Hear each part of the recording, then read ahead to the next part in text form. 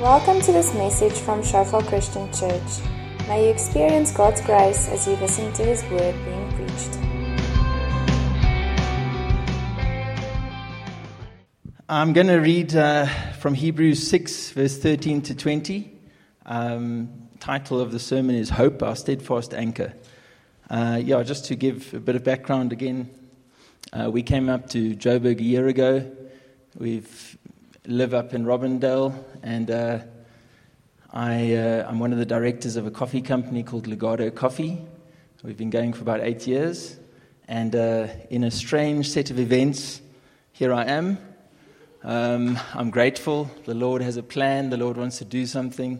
I'm just, Lauren preached an awesome message a few weeks ago in Sandton about saying yes to God. I believe in that message, and I believe we have to say yes to God. I believe we have to follow Him wherever He leads us. And we're trying our best to do that. And I'm very excited. I'm super privileged to be standing here, to have this opportunity, and to have this opportunity to get to know everyone. And it'll take a while. But we're all on a journey together. We're a family. We're learning from God together. The Word is super important to us. The Holy Spirit is super important to us. Those two things and people are super important to us. Let me read the scripture and then we'll pray together. Hebrews 6, verse 13 to 20. For when God made a promise to Abraham, because he could swear by no one greater, he swore by himself, saying, Surely blessing I will bless you, and multiplying I will multiply you. And so, after he had patiently endured, Abraham, he obtained the promise. For men swear by the greater, and an oath for confirmation is for them an end of all dispute.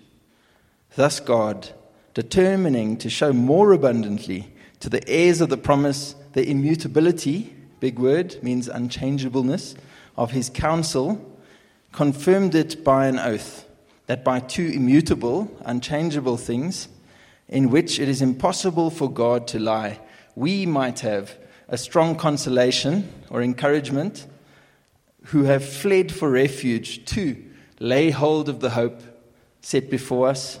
This hope we have as an anchor of the soul, both sure and steadfast, and which enters the presence behind the veil, where the forerunner has entered for us already, even Jesus, having become the high priest forever, according to the order of Melchizedek. Yes, Lord, we just thank you for your word today. We thank you that you've given us your word. We thank you, Lord, it's just such a blessing to us, Lord. We thank you that through your word we can get to know you more. We can get to understand our world. We can get to understand reality, Lord. Because your word speaks to us about your reality, God, which is our reality, Lord. And it opens our eyes. And this morning, Holy Spirit, I just thank you and just honor you. You are in our midst, and we are so grateful. And we just honor you today. You are the one moving amongst us, growing the kingdom of God amongst us, speaking to us, comforting us, pushing us sometimes, encouraging us to run. Holy Spirit, we acknowledge you in this place, and we thank you. Come in and just bring this word alive today, and we're just absolutely reliant on you. I am completely reliant on you, Lord. Come and speak. Come and speak to us today in Jesus' name. Amen. Okay. My plan was to read a few news headlines. I read some of them, and I wasn't too convinced. They didn't give me what I wanted. What I wanted to illustrate was just the uncertain world that we're living in at the moment. I was quite surprised this week. I don't know where I was for the past 2 weeks, but I didn't realize that the rand had gone up to 13 rand 60 or something to the dollar again from when it was like 11 rand 60 just a few weeks ago. Just kind of highlighting the uncertain times that we're in. If we even bring it to our sport, we have no idea what the Springboks are going to do week to week, very uncertain. There's a lot of uncertainty, even in our lives.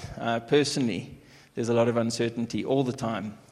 We're going to speak a lot about that today. We're going to address it. The question is, to what do we fix our hope? We all have hopes. We all have dreams. What do we fix them to?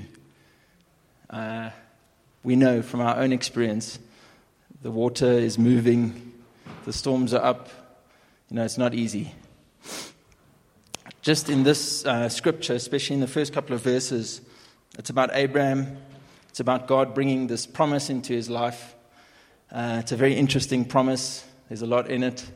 The specific kind of extraction from the Old Testament here is from Genesis 22, verse 15. It says, "The angel of the Lord called to Abraham a second time from heaven." Now, this is just after Abraham's got Isaac on the altar, about to do what God has told him to do, and God stopped him.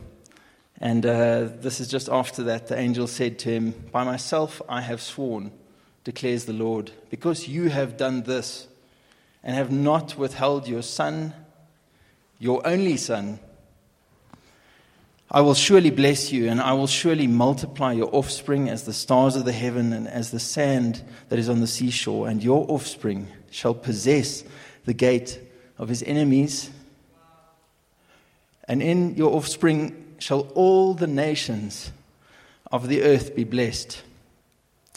And why? Because you have obeyed my voice. I just want to give us a bit of context to the story of Abraham. I love history. You'll get to know that. I really enjoy church history. Love it. That being said, for the past just over 3 years, I've got a 3-year-old boy, Luke, who was at Children's Church now, and Ava, who was with Cora. For the past 3.5 years, I haven't been able to read much. I haven't been able to play much music. That's why I'm super grateful to be able to play lots of music now. But history, I love history. I think history for me, just, I don't know if anyone's done those Gallup's Strength Finder tests. One of the 5 main kind of personality traits of mine is perspective. Super, super important to me to understand where we come from and also where we're going. This is a bit of an extract from an article, a great article, actually from a book called Perspectives, by a missiologist, big word. He's a missions professional, I don't know, studies missions through the ages. His name's Ralph D. Winter, and he wrote an article called "The Kingdom Strikes Back." I really like it. The 10 epochs of redemptive history. I think some people might fall asleep during this next part. Amazing. Listen to this. I'm just going to touch on a few things from the start of the article. It says, "Man has virtually erased his own story. Human beings, as far back as we have any paleological record, have been fighting each other so that they have destroyed well over 90% of their own handiwork. Their libraries, their literature, their cities, their works of art are mostly gone. Even the little that remains from the distant past is riddled with evidence that of a strange and pervasive evil that has grotesquely distorted man's potential. There's no other species that treats its own with such deadly hatred." How insane is that? No other species. There's this background of war. There's also an incredible array in history of disease germs that also cuts down population growth. Just fast forwarding to Abraham's day, there's apparently an estimated 27 million people in the world in Abraham's day. It's a very small, slow-growing population. Just going to skip a bit. War and pestilence. Both of those are just the relentless impact of the evil one. So we obviously trust the Bible. It's one of the oldest detailed written records. The Torah, the first 5 books of the Bible, is respected by Jews, Christians, and Muslims. It explains a strange source of evil, but also describes a counter-campaign.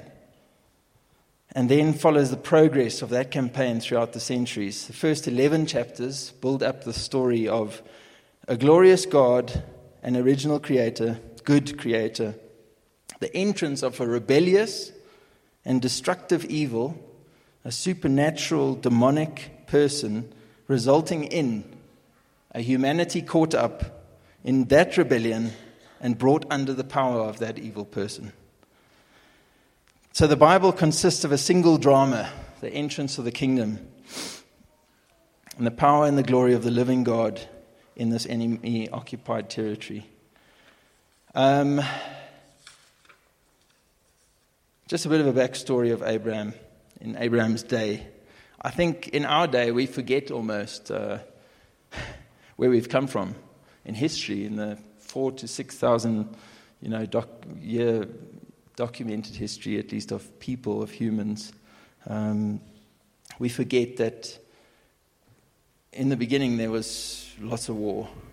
We look at a story of like Cain and Abel and we think, what were you guys doing, Your brothers kill each other. This doesn't make sense to... Well, when I read it the first time, it didn't make sense to me. Like, this is really harsh. Like, this is hectic. But just understand, there was a lot of war. There was a lot of pestilence. Things have actually improved a lot. And to be honest, and we won't go into that today, but what's amazing to look at history is to actually know that God has been moving throughout the past 6,000 years, let's say, 4,000 years. He's been moving. He's been cutting down on war. He's been improving health. It's actually amazing because that's God. That's God moving on his people. I love the fact, and I didn't think about this before, and I don't know about you, but Abraham wasn't Jewish. I mean, that blew my mind. He wasn't a Jew. There was no such thing as the Jews in Abraham's day. I don't know if that kind of speaks to you, but he was just a guy. He was a Gentile. God spoke to him. And what did he do? He packed up his things and he moved on what God said. What I love about it is, I think, or it seems to me, that God's plan wasn't to create a Jewish nation, or a nation, let's call it. God's plan was to create a people for himself from Abraham. Okay? The promise that he speaks over Abraham includes the nations. In Genesis 12, he says, "And in your offspring shall all the nations of the earth be blessed." Now, the article, I just pulled something from that redemptive history, Kingdom Strikes Back. It goes on to speak about missions throughout the ages and how from Genesis 12, God expected the blessing to be communicated to everyone, to all the nations. So missions was supposed to start then of that blessing. Insane. And then it goes on also about how even till today we've been very, very bad at carrying out that message, carrying out that mission, sharing the blessing with others. I was just blown away by that. It sometimes feels to me we get caught up in the idea of a nation. I'm a bit of everything, mostly English. Although I've married an Afrikaans girl, I was in a mostly Afrikaans school and university. Nation. Why is it so important to us? Why is nation, our nationality, or our Afrikaans, English, Zulu, Xhosa, whatever we are, English, from England, American, or why is it so important to us? It doesn't make sense to me. I totally understand and I enjoy my culture. I am, I kind of become my culture in any case. But I just think of this word right here, back then, where God is looking for a people, calling us out to become a people for him, calling us out to become a nation, let's say, but it's a people for God. And that nation it looks very different to what we think. If we want to know what that nation looks like, we only have to look into the book of Revelation, which I'd love to preach on sometime. Every tribe and tongue and nation is there. It's awesome. this promise. Yeah, scary thought. Sometimes I feel like God says to a nation, this is enough, sorry. And he moves on. Or he does something to really force his hand a bit. But he says to nations, it's not about you. It's not about you, nation. It's about me. It's about a people for me. That's huge. It's really huge in world history at the moment. It's massive. It should change our mind. It should really change our perspective a bit. Why is this promise so important? It's such an interesting promise. It's the only promise and this promise he said a few times over Abraham's from Genesis 12 up to now. He's repeated it a few times. But in this promise he says, by myself I have sworn.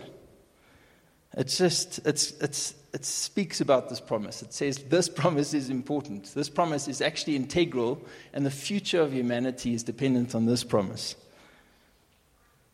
Look at the story. It's just something that when I was, because I did have 2 quick sessions with Henny before the sermon, helped a lot. If any of you ever get the chance to preach, Lauren said I should do it. I did it. It worked. Just spend some time with Henny before you preach. Amazing. Genesis 22:8, it says, Abraham said, Isaac asked his father, where is the lamb?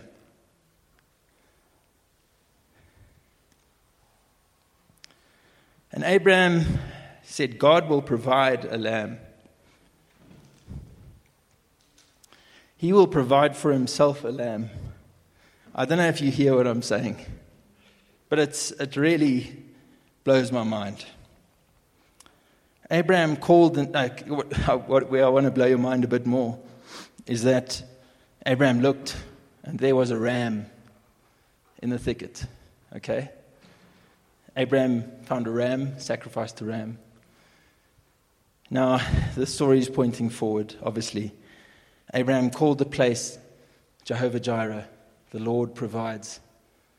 Abraham saw something in his heart that was not about that day. It was about a future day that we'll talk about just now. Also, that mountain was Mount Moriah. Apparently, it leads to a lot of evidence is stacked up that it could be Mount Zion, same mountain. But I want you to see in this kind of promise, the gospel is in here. It's an incredible promise. The blessing. Just quickly going to touch on that blessing that God is speaking about. It's an amazing and a key concept. The English word blessing is not ideal. It's the same blessing that Isaac confers over to Jacob and not on Esau.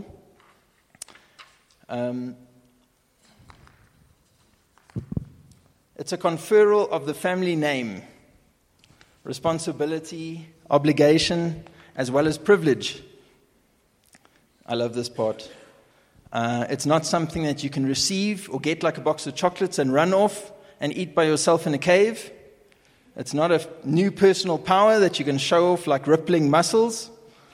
It's something that you become in a permanent relationship and fellowship with your Father in heaven. It returns families, that is nations, to his household, the kingdom of God, so that the nations will declare his glory. We're going to move on to what is hope. And it's just going to touch a bit on the next few scriptures in that passage. Just want to see where my time's at. I've lost my time. There we go. Hope. Dictionary definition of hope.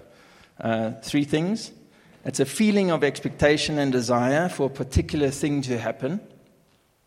It's a person or a thing that might help or save you or save someone. And it's grounds for believing that something good may happen. Okay? So I want to, just in your own life, in a few seconds that I'll give you, think about things that you are hoping for at the moment. Just normal, everyday things. Think about them. But you're really hoping for them. Think about them. And there's a lot I can think of. It's very normal. It's very normal for us to hope for things. The challenge is, what would happen, or what would our reaction be if all those hopes were taken away or didn't come to pass? Okay? I do want to remind us, though, of Abraham again, because God had promised him a son. Abraham was 75 when God promised that to him. He waited 24 years until he was 99. As the Bible says, as good as dead. He waited a long time. It must have been hard. But what are the things we hope for? A lot of the times, the things that we hope for here in this life are linked to financial freedom, comfort, to get married, to have children, health, security, to be happy. Very specifically to us here today, we hope this country will improve. We hope our future will be secure in this country. It's a very real thing. We are hoping that nowadays you can even look to the world and go, geez, I hope the world will be okay in 10 years' time. I hope the world will be, that my children will be okay in this world. I know when I look at my children, I hope for the best for them. I want, them to live in a safe place. I think I'll touch on that just now. Just touching on a popular book and author, a man named Viktor Frankl.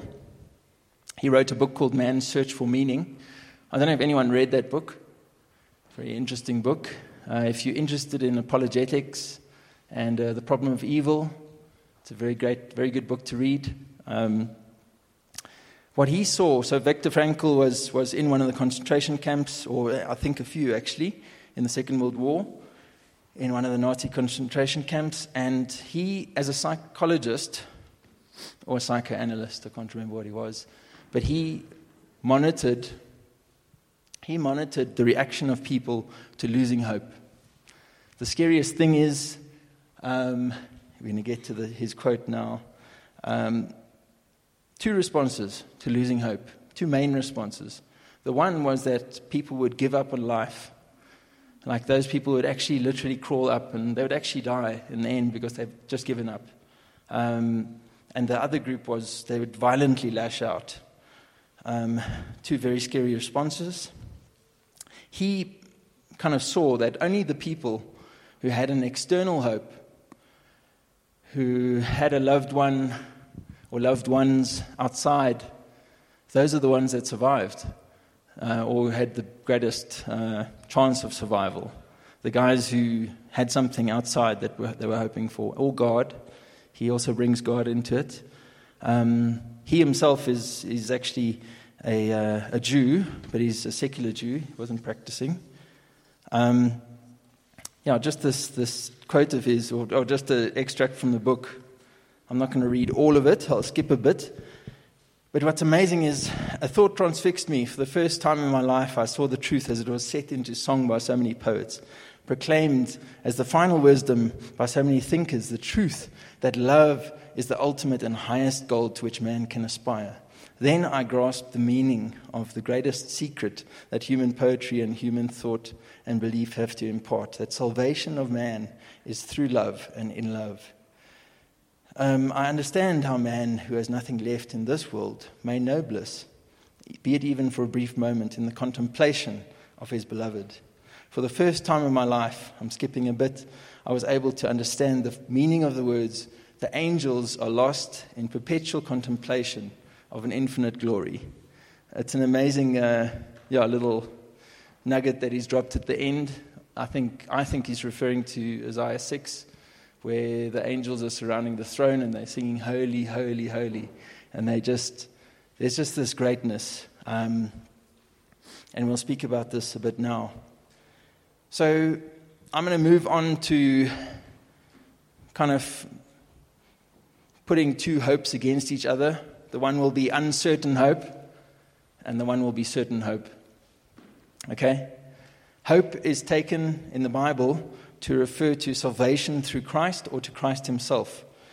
This word, so it's actually funny, but hope in our English language is very much linked to uncertainty rather than certainty. In most cases, when you use the word, you're saying something like, geez, I hope it doesn't rain today.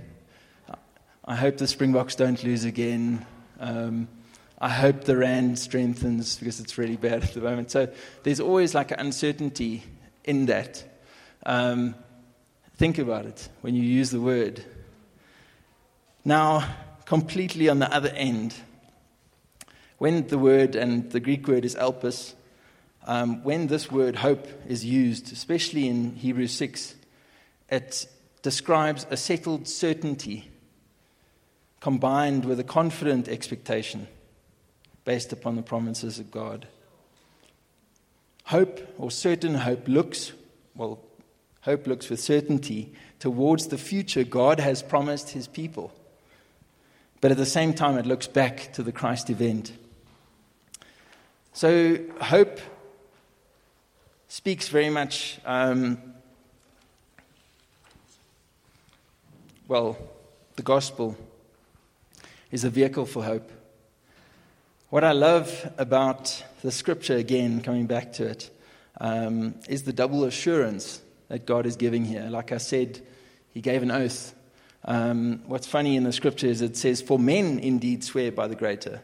And an oath for confirmation is for them an end of all dispute. Now, in the court of law today, this is still the rule. 4,000 years later, here we are. So an oath is the end of all dispute. Okay? Does God need to do this? I mean, who do they swear by in any case in the court of law? They put their hand on the Bible. They swear by God. But God was really serious about getting a point across here. It says in verse 17, thus God determining to show us more abundantly. Doesn't that sound a bit strange and over the top? Isn't abundantly already enough? It says more abundantly to the heirs of the promise. And who are the heirs of the promise? We are all the heirs of the promise. The nations are the heirs of the promise, by the way. Every nation on this earth is an heir of the promise. The immutability of his counsel. In other translations, it says the unchangeableness of his saving purpose. That purpose there is his saving purpose. So he had an idea in his mind, confirmed it with an oath, and that by these two immutable things, his promise and the oath, it is in which it is impossible for God to lie. Here's the key. We might have a strong consolation or encouragement. Okay? We who have fled away from a lot of things to laid hold of the hope set before us. So there's a double assurance. In a way, God is going, guys, this is certain. In a world of uncertainty, in a world of shifting sand and wild seas, this is certain. You can build on my certain hope, on this promise. It's a huge extent that God goes to just show us his faithfulness. I just love, I don't know if anyone's reading or read the Passion Translation. I'm really enjoying it. Very passionate. One of the scriptures that we're going to get to now just says, it's the one we've just read, fled for refuge and lay hold of the hope. In the Passion Translation, it says, now we have run into his heart to hide ourselves in his faithfulness. This is where we find his strength and comfort, for he empowers us to seize what has already been established ahead of time, and unshakable hope. And we're going to move more and more into that now, unshakable hope. How hope works, its application. Just touching on the last stretch of this verse, verses 18 to 20. Incredible section. We've just touched on the fled for refuge. Verse 19 says, this hope we have as an anchor of the soul, both sure and steadfast, and which enters the presence behind the veil, where the forerunner has entered for us, Jesus, having become the high priest forever according to the order of Melchizedek. There's a lot in there, a lot happening there. Great scripture. I've been blown away by this scripture for many years. It's because it's a picture. It's such a beautiful picture. I love pictures. It's a lovely illustration and allegory of this anchor. What is this? What's amazing to know, not much has changed, but in this day when this author was writing to the Hebrews, very big shipping community, Mediterranean was obviously full of activity, transporting, people going on holiday. So ships and fishing boats and everything was very much in their minds. They understood that. But what's amazing here is that there's no doubt in the author's mind about the character of this encouragement. In the previous scripture, in verse 18, it says that we might have a strong encouragement. He's speaking about a seizure of hope. The idea of a seizure implies that we take hold of and we grasp in a resolute manner, we grasp this hope. Okay? Hope is of such a character that it needs tenacity to retain it. It does not simply happen. I know in my own life, you can have hope, and we're going to really drill down on what is this certain hope. But I know in many times in my life, you've got to remind yourself, you've got to preach to yourself, and tell yourself, hope in God, very often. It's probably a good thing that we can do every morning. But this hope, this certain hope, is an objective reality to be seized, but it's also a subjective reality to be personally experienced. Okay? Now, the kind of allegory around the anchor. An anchor kind of depicts safety, depicts security. Why it's so powerful is because, in a way, let's say the boat's on the water, storms brewing overhead, the anchor's going through the uncertain, which is the water. Water looks solid from the outside. Sometimes it looks crazy. But if you try and grab it, your hand will just go straight through it. It's a beautiful allegory of uncertainty. And many times we want to take our anchor and put it onto something uncertain. We spoke just now about what are we hoping for? What do we hope for in our lives? Not a bad thing. It's normal. We do it every day. We all hope for things. But if we put our anchor, if we put our certain hope on something that is uncertain, like water in this allegory, we're going to be disappointed. We're going to be hurt. It's just going to happen. It's because it's uncertain. We can't build certainty on top of it. I was thinking earlier about a song that we sang when I was in Sunday school many, many years ago. I don't know if anyone remembers Salty. Yes. Yeah, some people. Wow. The English people know Salty.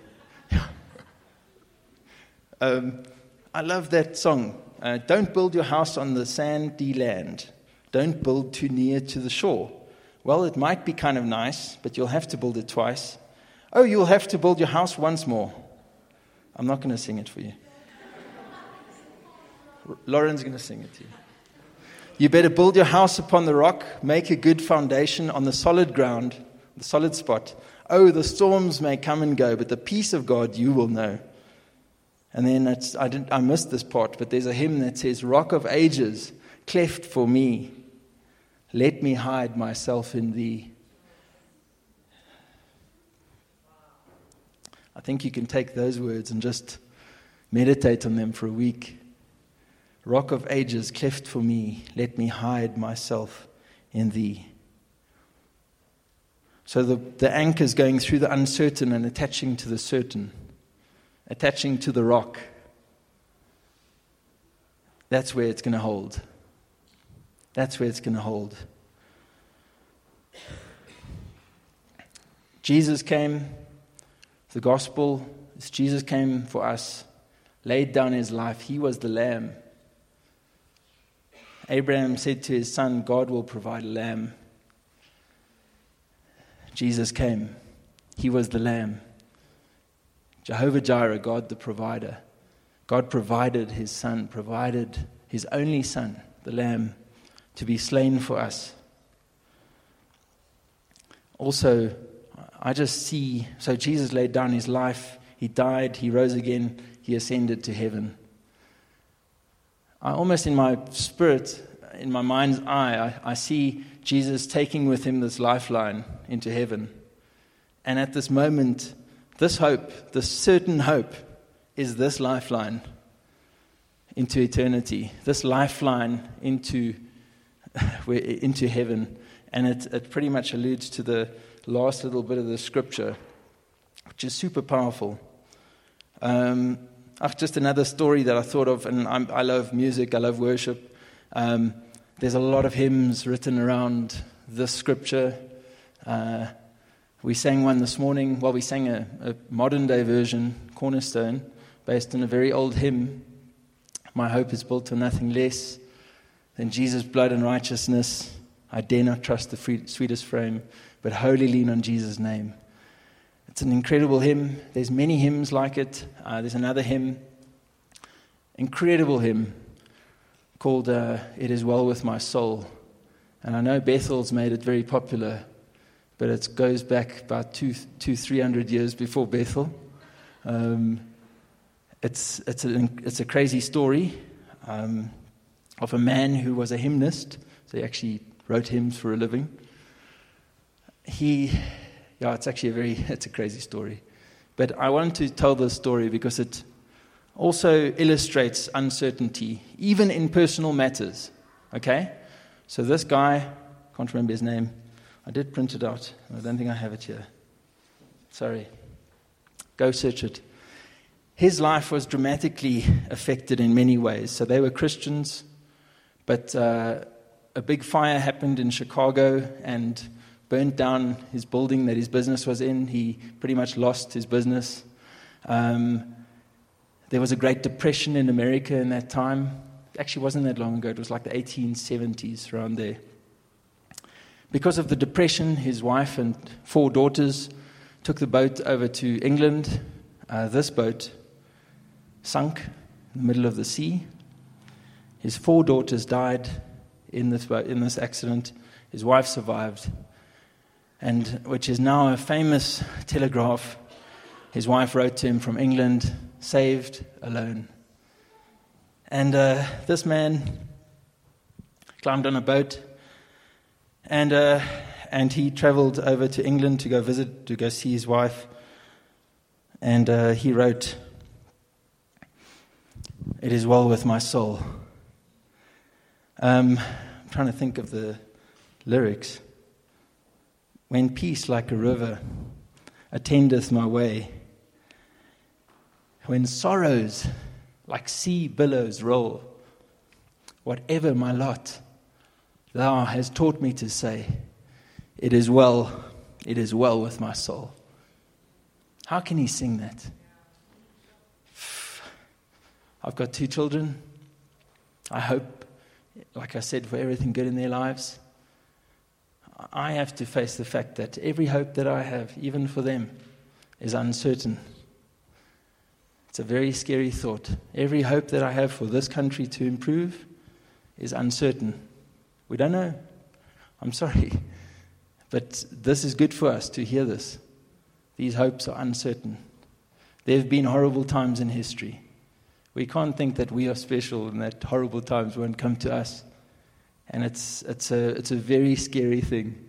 But what I'm trying to illustrate is there's a certain hope that does not change. There's a certain future that is absolutely set in stone. It's set in stone. It will never change. We have a future. And many times, I know, because we live here, and it's a lot of the times a great place to be. We really enjoy life. I enjoy life.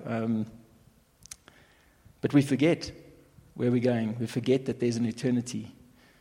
When I was pondering on this and thinking about this, like this certain hope, I don't think you can think about it enough because it affects you in every way, and it affects everyone in every way.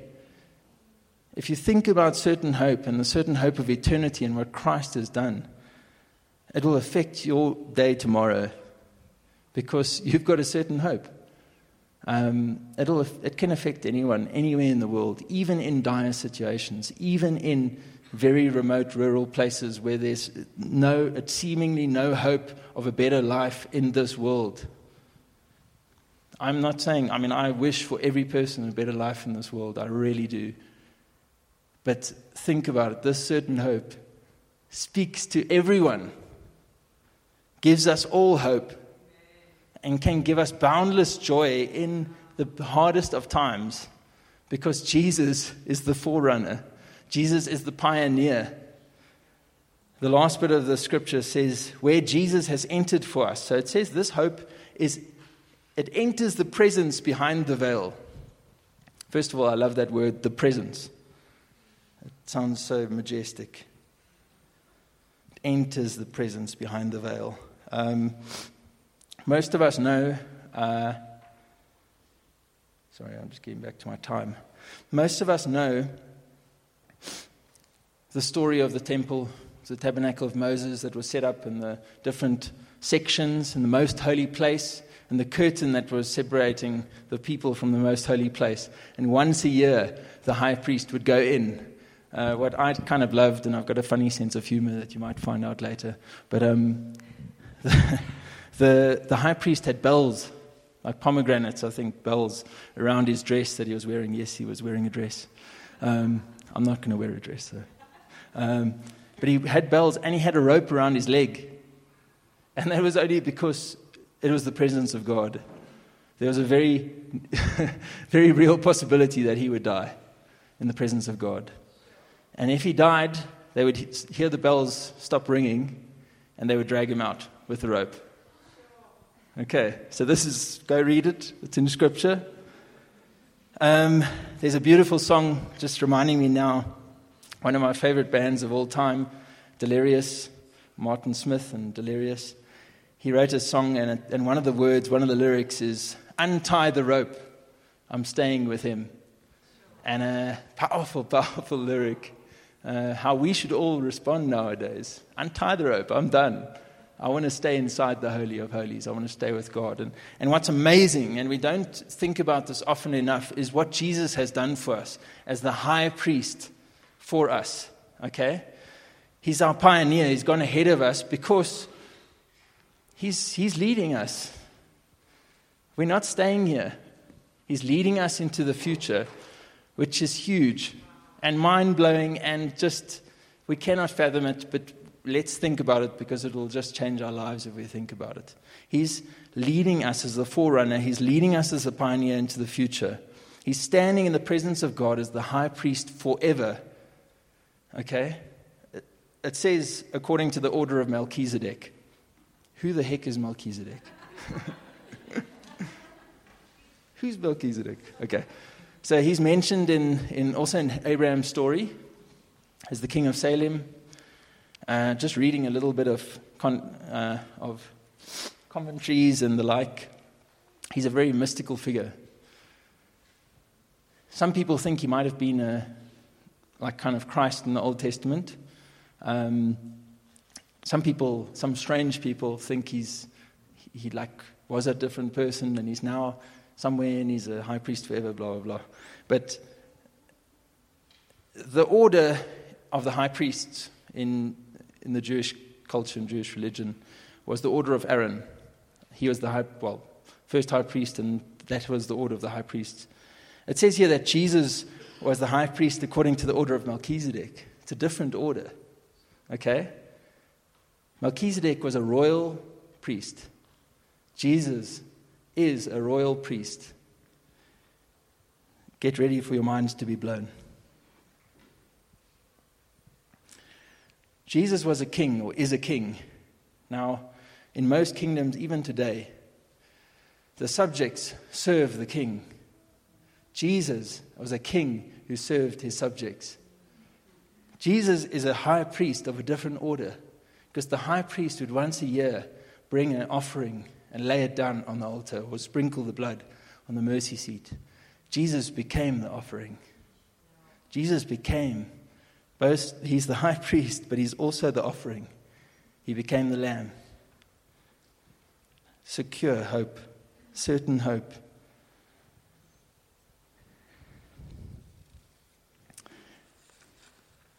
So he's high priest of a different order. He's standing in God's presence, in his Father's presence, representing us today. He's standing and he's interceding for us. He's just representing us always and forever as high priest. That is our certain hope. It cannot change. People can argue with you. It's done. It's done and it will forever be done. He's done it. It is finished. It's amazing. That word, those words that Jesus spoke, it is finished. It is finished. And the curtain in the temple was torn in two. Incredible. Incredible. The veil, or behind the veil, also speaks about beyond the veil of death. Yeah, he's broken that. He's broken the power of death. Incredible. I'm pretty much finished. Just last thing for me, or for all of us. Well, just thinking now, my dad, he's in his 70s now. He's had a few health issues. I went to see him about a month ago. He'd just been in ICU for about a week. Had a horrible experience there. But there was a softness in him that I've never seen in my life before. And he said to me, and he's never said this before in his life, but he said he's under Jesus now. And he's always been a Christian, but it's almost like he's just in his last days, or, we trust he'll be alive for much longer. But he's seeing Jesus more clearly. He's seeing the hope, the certain hope that we have in Christ more clearly. Every other hope that we have in this world, be them good, even if they're so personal and, they're very important, even if we feel God has said something to us. I'm sorry that I have to say this today, but it is an uncertain hope. Because there's one certain hope, and that is that Jesus has died. Jesus is our forerunner. He's got ahead of us, and he's established a secure hope in heaven that will never change. How does that hope affect me today? I know this is my question. I was going through this message, and obviously, this is the Word speaking to us, so I'm going to the Word and going to God and going, how does this affect me today? Cool, you're telling me about this eternal hope in heaven, but what about tomorrow when I go to work, when I have that problem, customer or client or colleague? There's a few things that it does. In Hebrews 6 verse 11, it says that we must show the same diligence. So there's the strong encouragement, as it says. Another thing I love about the strong consolation is it also speaks about the Holy Spirit. The paraklesis is the Greek word. The Holy Spirit is known as the paraclete. So the encourager, the comfort. Jesus speaks about the Holy Spirit in John 15, between 7 and John 15, and speaks about the Holy Spirit as the encourager. So the Holy Spirit comes alongside us and he helps us to show the same diligence to the very end. You can read Hebrews 6 verse 11, Hebrews 3 verse 13, to resist sin. So we are here on this earth and we are struggling with sin, but we are told and we are being helped to resist it. Again, I was thinking about sin yesterday. I was not sinning, but I was thinking about sin. We have a certain hope. We have a certain hope. Okay? It's certain. I can't say it any more than that. Sin holds us back. It wastes our time. It destroys lives around us. We have a hope. We don't need sin. We really don't. In Hebrews 10 verse 24, it says, spur one another on to good deeds. So these are things we can do every day now. I love the scripture in the Passion Version. It says, discover creative ways to encourage others and to motivate them towards acts of compassion, doing beautiful works as an expression of love. Really cool. And to accept the Lord's discipline is the fourth thing.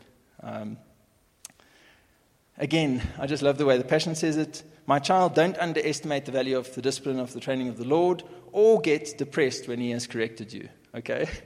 Don't get depressed when the Lord has corrected you. Great scripture.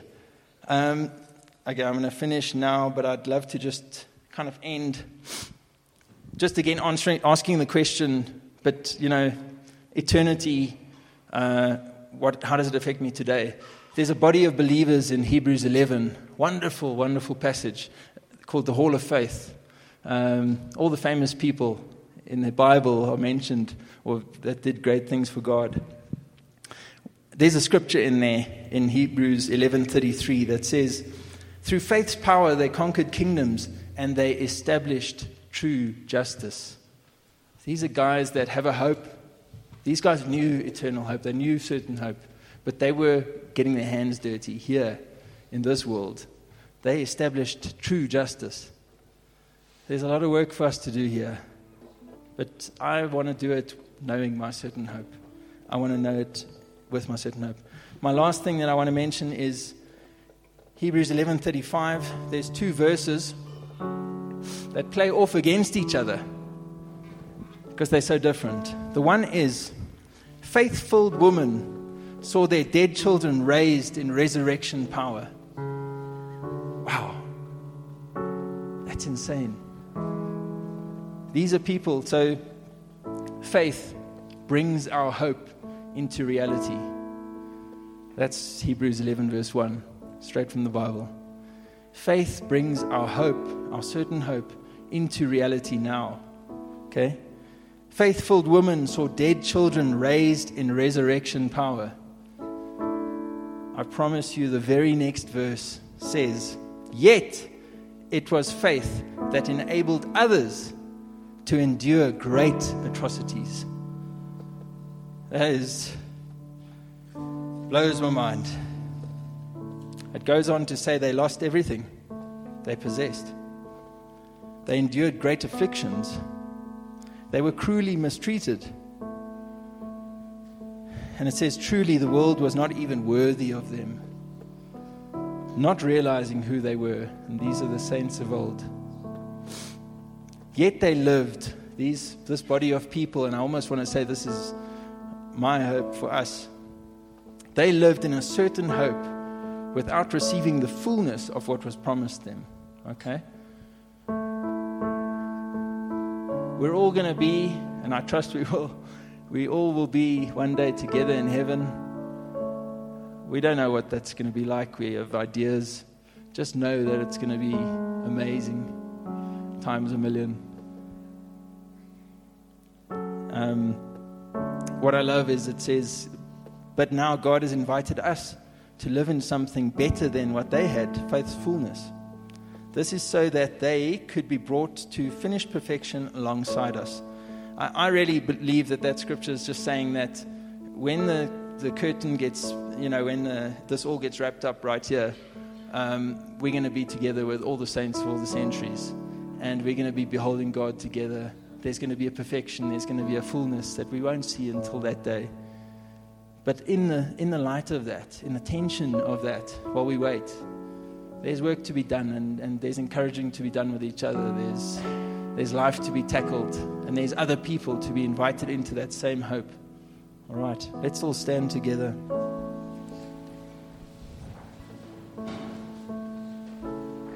Let's just close our eyes.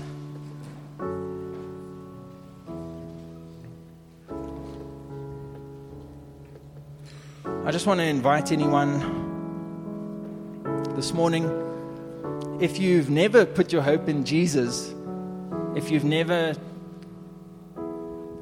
known or seen or experienced that He is our hope, He is the hope that goes beyond the veil, He is our hope forever, our high priest forever. If you've never put your hope in Jesus Christ, your proper hope, then I just want to invite you to do that this morning. If there's anyone here, you can just pop up your hand if you want to do that, just so I can see you, pray with you.